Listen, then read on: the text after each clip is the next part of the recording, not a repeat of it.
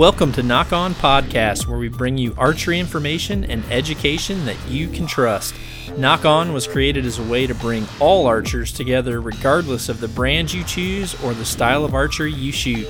Nock On Podcasting will deliver professional insights to the latest gear, proper shooting technique, along with high-level equipment setup and tuning.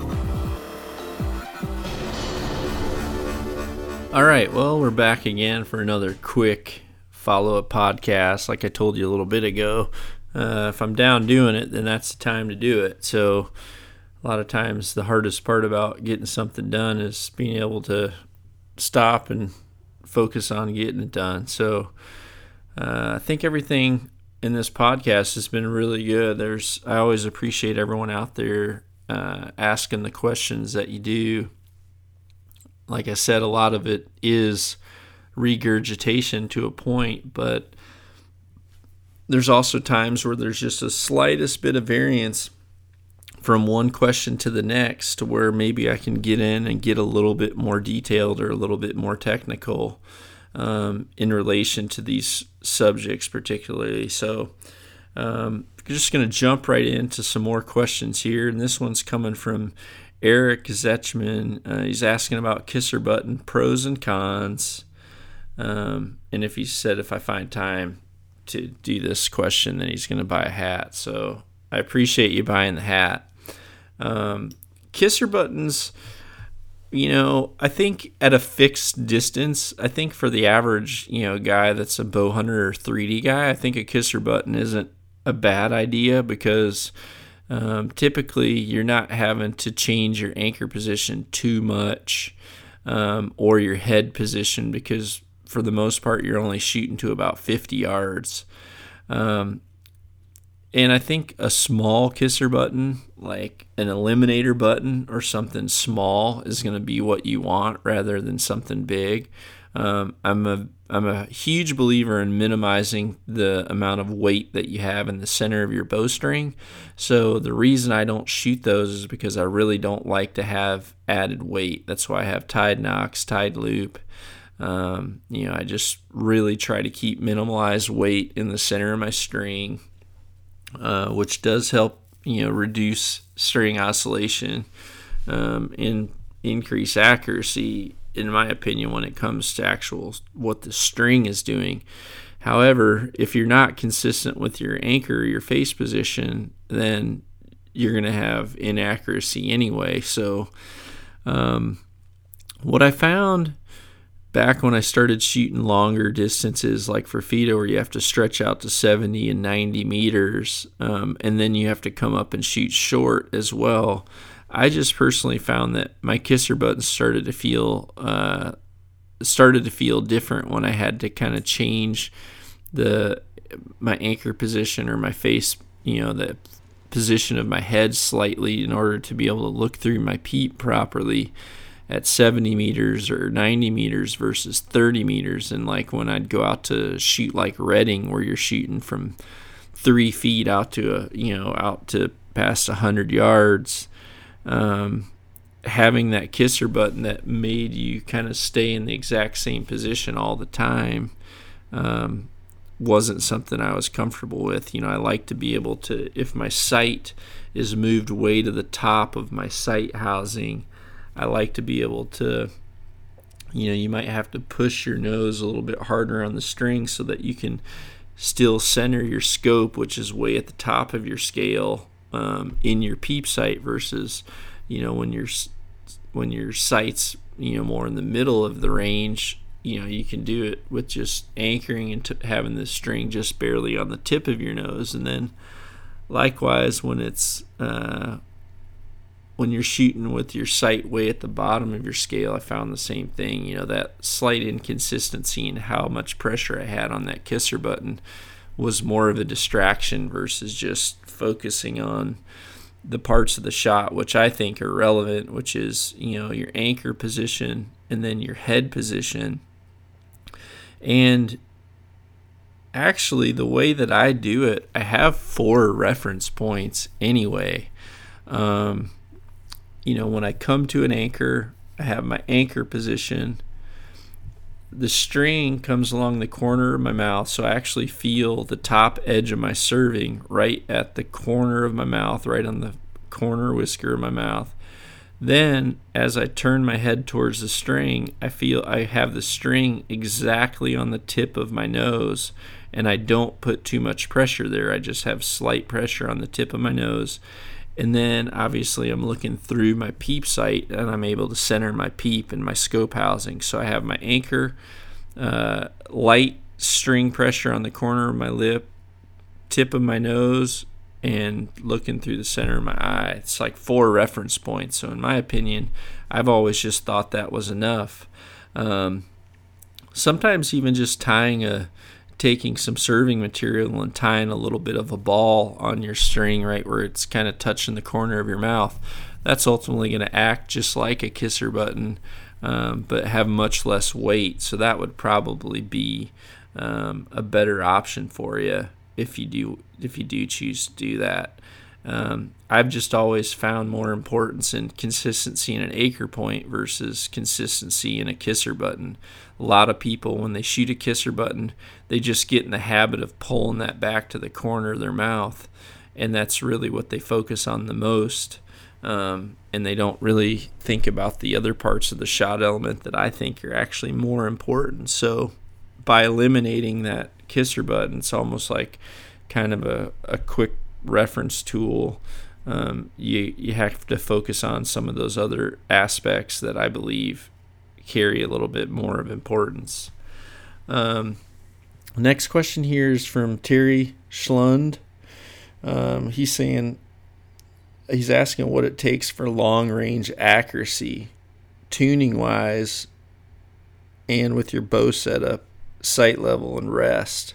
Well, the one thing I'm going to tell you, Terry, is you're going to learn a lot about every single one of those elements that you just asked me about if you start to become a long-range shooter.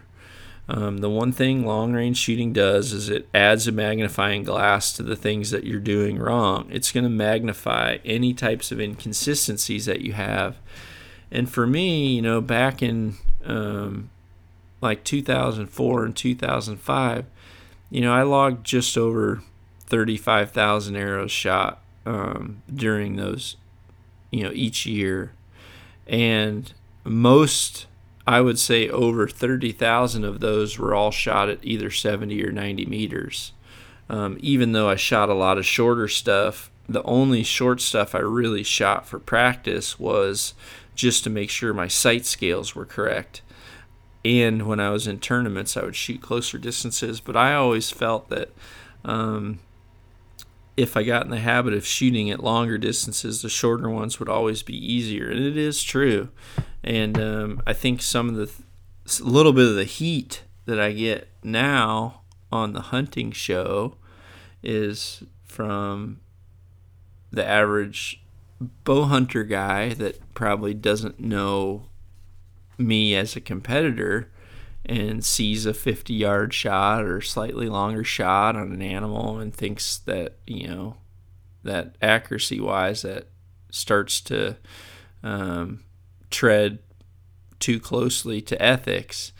But honestly, I feel more confident at those distances than I do up close because that's where I always practice. That was kind of my home. I mean, if I don't know if I have any, I might post a picture or two, but back when I lived in Wisconsin, I had a 70 and 90 meter range right out of my garage door. So kind of my habit was to get a cup of coffee, I'd open the garage door, and I would be staring at a target at 90 meters, and I would sit there and shoot 100 arrows in the morning, and then I'd go to work. During my lunch hour, I'd shoot 100 arrows, and then at night I came home and I would enjoy the sunset and shoot another 100 arrows or so at that distance. And normally at work I shot 70 meters unless it was indoor season, but if it was outdoor season I'd mainly shoot at 70 or 100. And then at home I almost always shot at 90 just because that was the distance that I had. Sometimes if I was shooting field archery, or if I had field archery tournaments coming up, I would just shoot at 60 meters all the time. But what I'll tell you is a lot of these small things that I talk about, a lot of the things that I talked about in this podcast I did just right before this one, those small little details about like hand position and release angle and finger extension, small things like how to focus on contracting that bicep as soon as that as soon as that release clicks and you know that your shot is happening, that conscious thought of flexing that rear bicep just so that you can get in the habit of pulling that release hand over the top of your shoulder.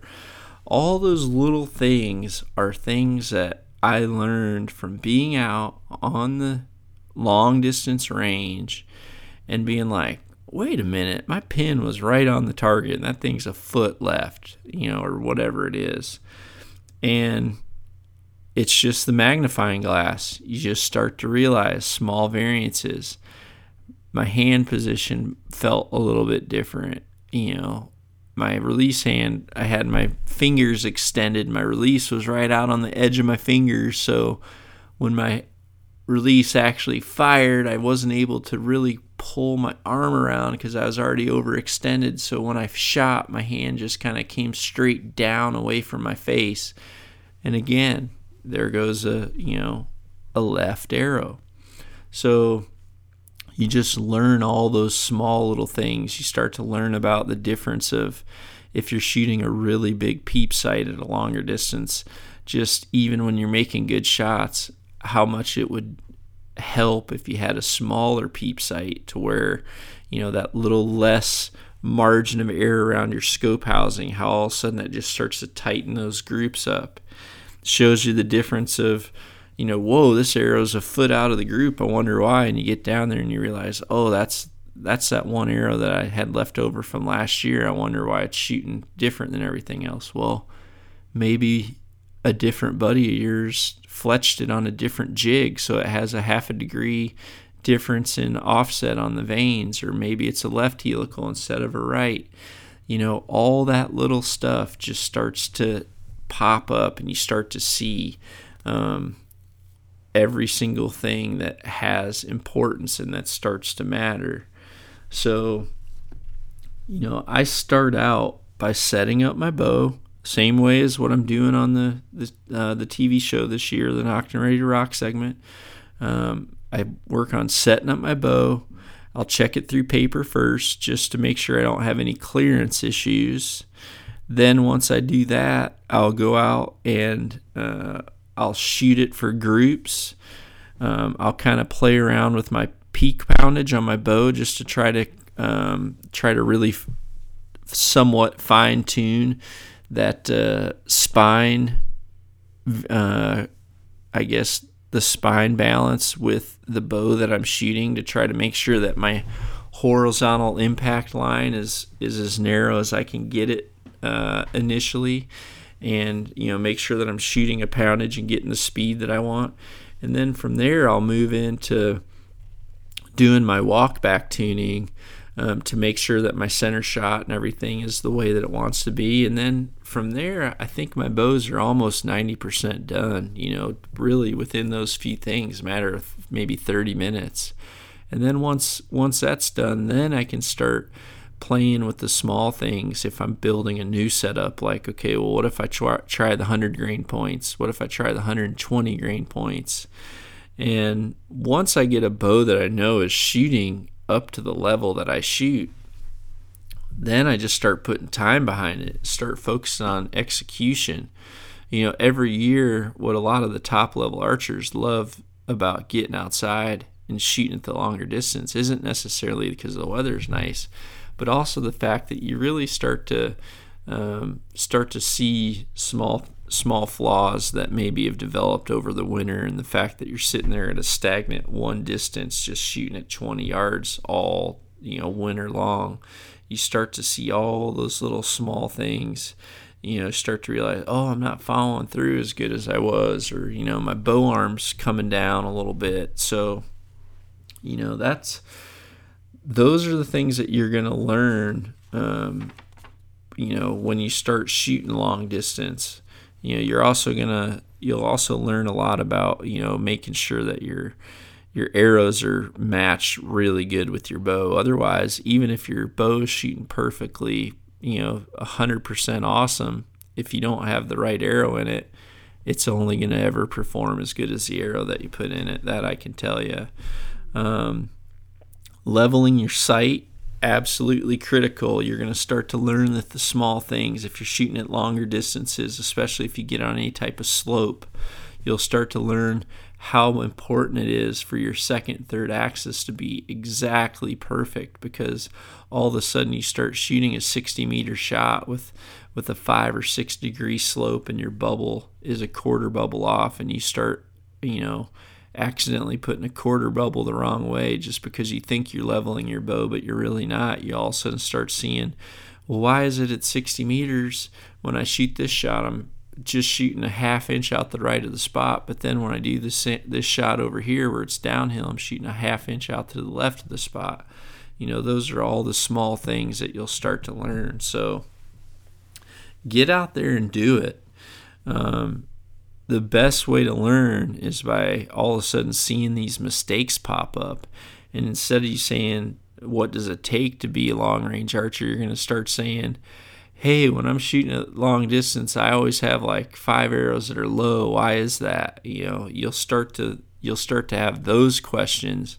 Then you'll either be asking those questions, or you're going to do some research and you'll find out, and you'll start to see, a lot of people shooting, at the longer distance the first time with a kisser button, they start to, because they're focusing on that kisser button on one spot on their mouth, you actually notice that your sight is actually not perfectly centered in your peep. Your sight's actually, your bubble's almost towards the bottom of your sight, so instead of you moving away from your kisser button a little bit so that you can perfectly center that scope when it's all the way down at the bottom of your slider, instead of doing that, you're kind of just stopping and not truly centering your peep and your housing, so you're actually not getting that full distance and you're just falling right out the bottom. So, it's the small things like that you'll start to learn, you'll start to have questions on, and those are all going to be the things that are going to make you an unbelievable archer up close.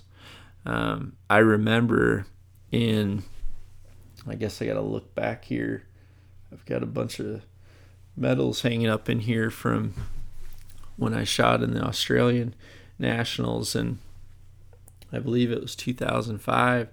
I was shooting with Clint Freeman, and I had a practice round at 90 meters. The wind was calm, and I remember I shot 6 59s in a row. So I shot a 354 at 90 meters during our 6 practice ends, and I was on the target with Clint and possibly Pat Coughlin. I don't know if Pat was on my target that day or if it was the second day Pat was on my target. Actually, no, it was that day, because I actually have a picture that day with those two guys. And I remember after that last practice end, Clint looked over to me and he said, "Dudley, you better not break my 90-meter record on my own range." And I said, "Well, I can't help how I'm shooting, dude." I said, "This bow feels so good." And after that 15-minute break, the wind picked up, and luckily for Clint, the wind picked up. I guess I'll just leave it at that. So it was a little bit trickier learning to battle the wind, learning to use your bubble to compensate for wind. It's just a little bit trickier. But what I'll tell you is, shooting at that distance at 90 meters that day, shooting that whole practice end at 90, and I guess the point I was originally trying to make, I kind of fell back into a pretty fun memory that day, but the point I was trying to make was when I knew that I was going there, I knew with any feed around, what really makes or breaks your feed around is your 90 and your 50 meter scores. So because it was, I think it was wintertime. It was, because actually I remember shoveling. I had to get a snow plow to plow a path down to my target from the garage. But for 2 months, the only distance I shot, because everything was snowed under in Wisconsin, I would open up my garage door a little bit. I had a ready heater in there, and I just shot 90 meters every single arrow. That's it. And I remember when we moved to 70 meters after that 90 meter round, they moved the targets up to 70 meters. I remember pulling back and looking through my scope and looking at my dot on the gold at 70 meters. And I actually let down, and I said, is that the right target? And Clint's like, what do you mean? And I said, that gold looks so big right now. And he kind of looked at me like, what the hell is that supposed to mean? And it was probably a good little mental tactic, I guess, but it was because I had been seeing that small gold dot in my scope for so many months that when that target got moved 20 meters closer, it looked like the sun in my scope. There was so much yellow in there, and I just felt like I had my pin kind of holding it. I felt like I had this little bitty dot in something the size of a barn, just trying to sit there holding around in the gold, because the gold just looked so big to me, because I had been sitting there really focusing on just shooting my target at one distance, because I couldn't move it up any closer. It was frozen in the ground. And so I think if you haven't been a long range shooter, you got to get out there and do it. It's really fun to watch arrows fly, and it's good exercise. You shoot arrows, you go down and pull, you come back. If you had a pedometer on you, and you practice at 100 yards every day, you'll actually lose weight. Be a good way to get fit as well. So hope that helped you, Terry. Appreciate the question too. Kind of kicked me through a little memory lane there, so that was kind of fun. I do truly miss some of those memories that I used to have back when I competed. So it was fun remembering that day. So the next question here is from my man Chuck Cooley. Appreciate everything you do, Chuck. You know that. You're a great guy and done a lot for archery. Can't thank you enough. And you do a great job representing all the brands that you shoot for. So kind of feel privileged that you're asking me a question. So Chuck is asking, how do you keep the competitive fire lit without being a jerk? And this is actually such a good question. He says it's there, then it embers, then it rages like a seven alarm, all hands on fire, then dies down again, then rages again. How do you keep the quote, killer, I'm crushing this course and everybody on it today attitude without being that guy out at the range? It's a pretty fine line there, man.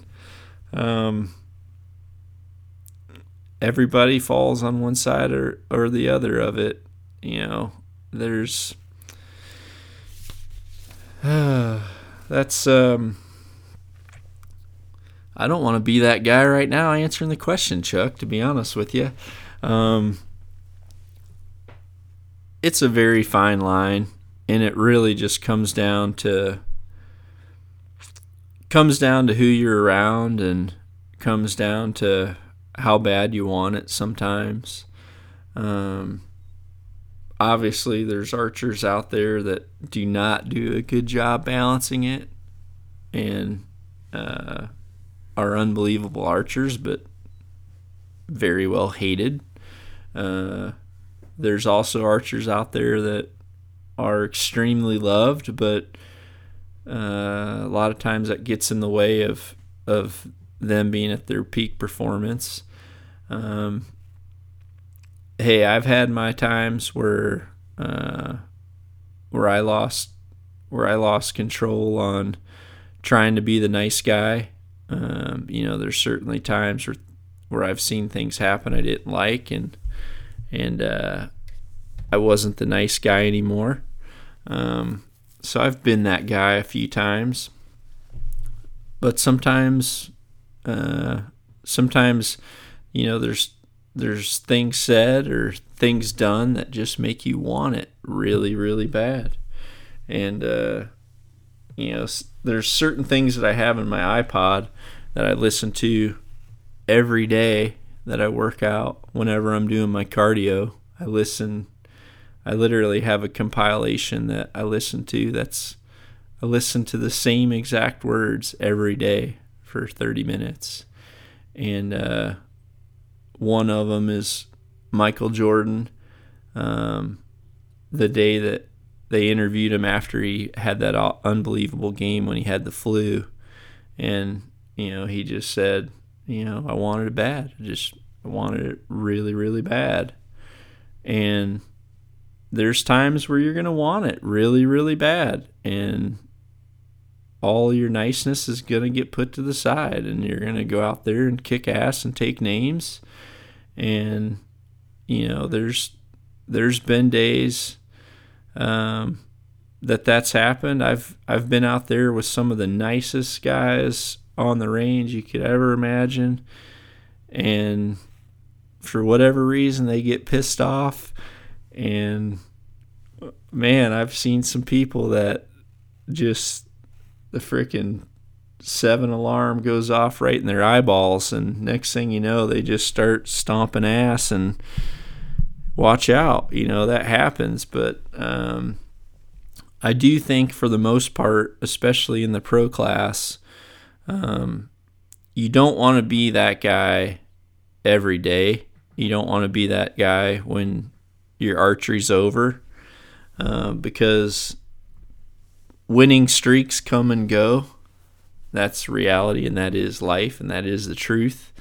One thing that was really, really hard for me, Chuck, was, and I can tell you this right now, I'll admit it to the world, but there was many times where I had the reins pulled back on me really hard from Derek and Joel and Matt when I was at Matthews, because I was an employee of Matthews and I was at a tournament and I couldn't be aggressive on the target, on the target line, because it was a reflection of Matthews. And so there was just times where I was totally in a mental mindset to put the hammer down and just floor it. And I knew that I was ready to win, and I knew that the people I was shooting against played mind games, and that you had to dish it back and you had to freaking put the pedal down. You couldn't let up, and you couldn't be a nice guy with some people, but I didn't have that option.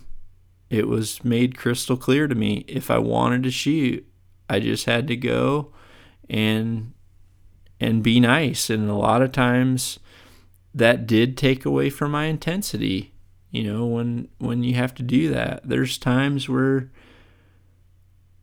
I think every archer needs the time where he goes out there and just kicks everyone's ass so bad that the course and themselves and everybody else knows it, that guy just freaking dominated.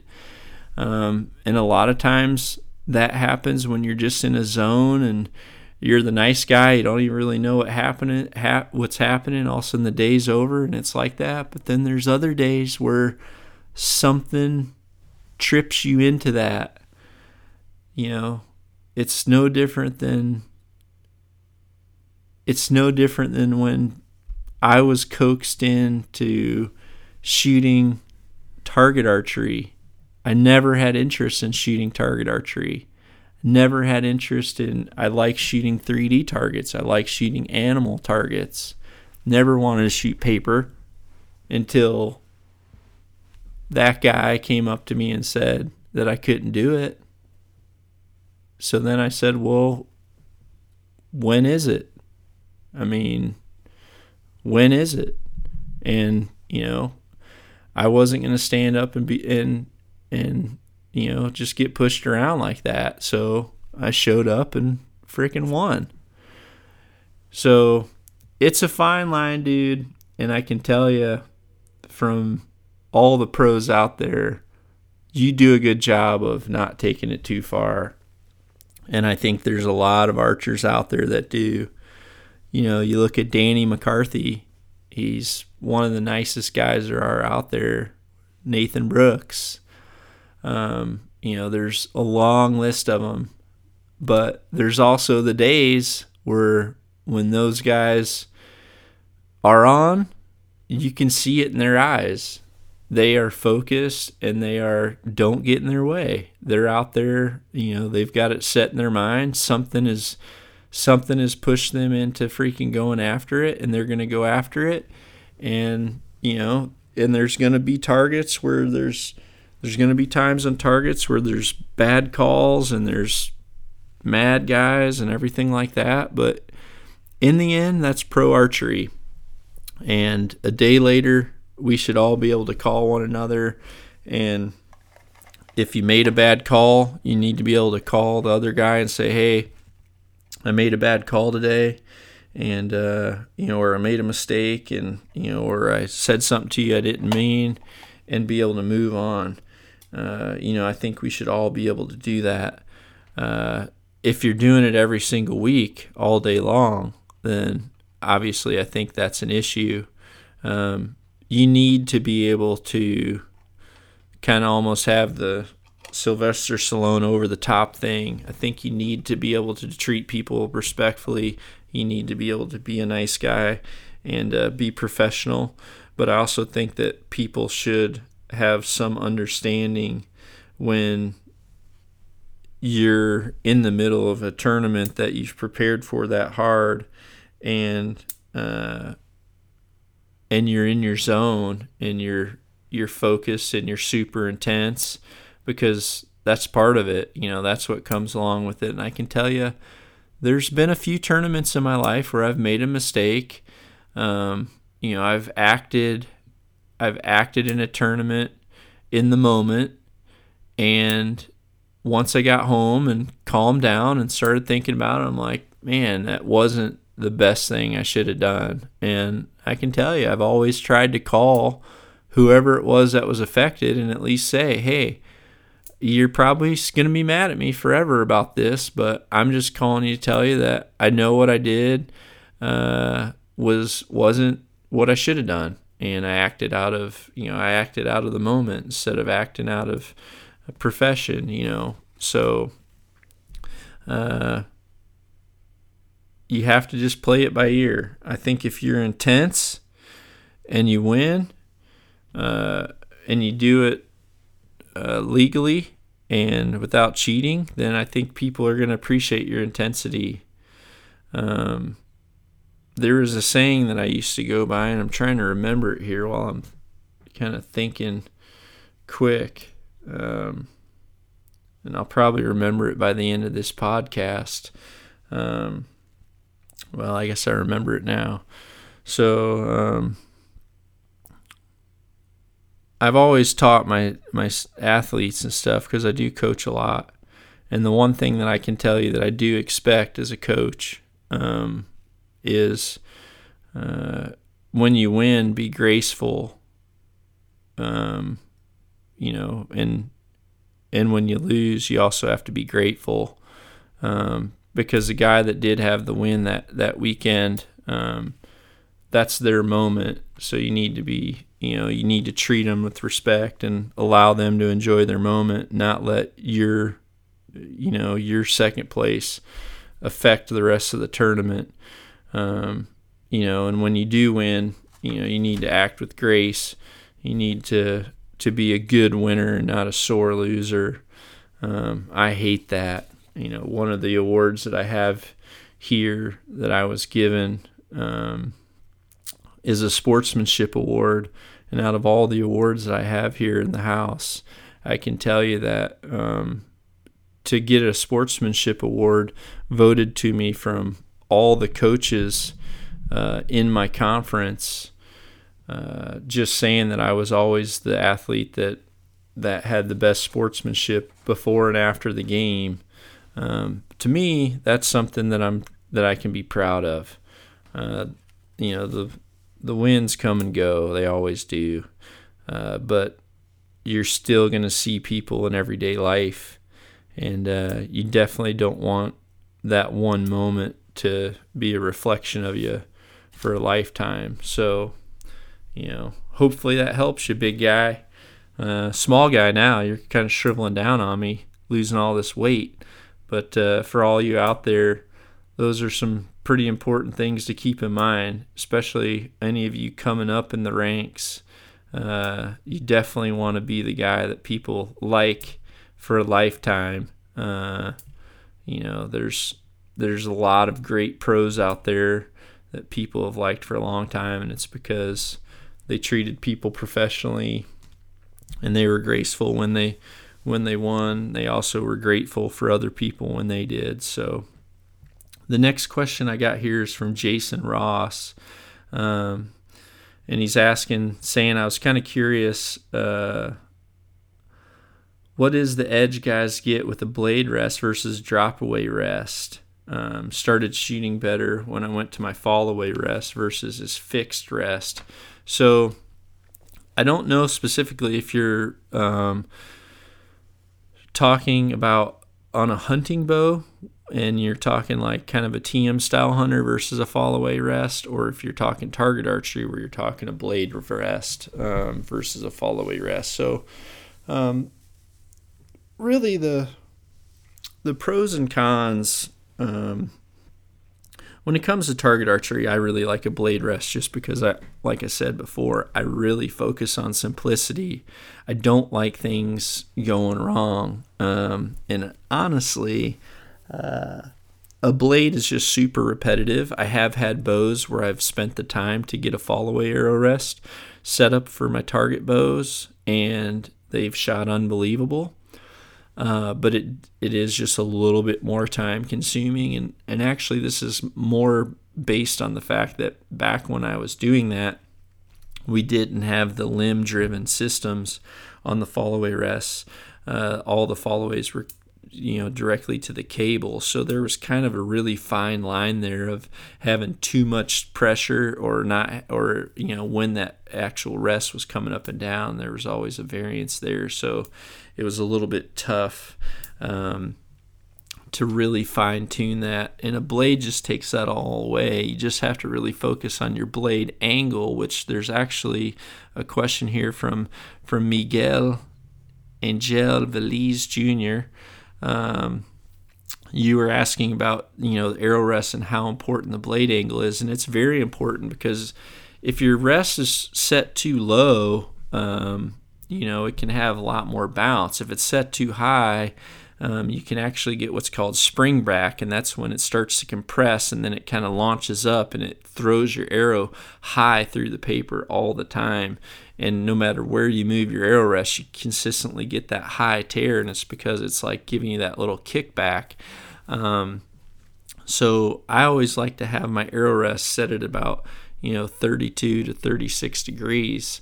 That's where I like them set, and depending on what stiffness of blade you have will really determine what that angle needs to be. But I have found I like to have a blade that has a little bit of give, so it's not putting too much pressure on the arrow. I like it to have a little bit of give so that if it does contact a little bit of a fletching or something, it's still totally all right. I did have a bow one time with a fall away rest, a target bow that shot amazing, but the problem was if that cord started to stretch at all, at least on my target bow, I I was always a lot more critical on my target bows than my hunting bows. If my hunting bows are shooting good, I'm fine with it, but I don't expect them to shoot great. With my target bows, I always expected nothing less than it had to be great. It had to be able to put arrows in the same exact hole all the time. So I just was able to achieve that easier with a fixed blade rest. When it comes to my hunting bow, the one thing that I will tell you is I do like the fall-away arrow rests because they give you the option for shooting multiple assortments of fletchings. You can shoot 4-fletch, you can shoot super strong helical, you can shoot a 5-inch vane if you want, a 5-inch feather, you can shoot a 6-fletch, you can really shoot whatever you want because the rest is gone.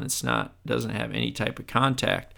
So the one thing that I did have some issue with, though, was, with the original followaways, is just getting that length of the cord correct to where it wasn't putting too much pressure on the cable and causing inconsistency in shooting because there was too much pressure. But I also didn't want it coming up too late because then it wasn't supporting the arrow enough. So one year I was having a little bit of trouble finding consistency, so I actually tried a limb-driven system. I tried a Trophy Taker Smackdown out of desperation, and I was being stubborn about it because I didn't want a string attached to my limb. I kept thinking if I'm hunting and have this limb-driven system, I'm just going to break it off. I'm going to have a problem. It's not going to be any different. But I am here to tell you I stand corrected.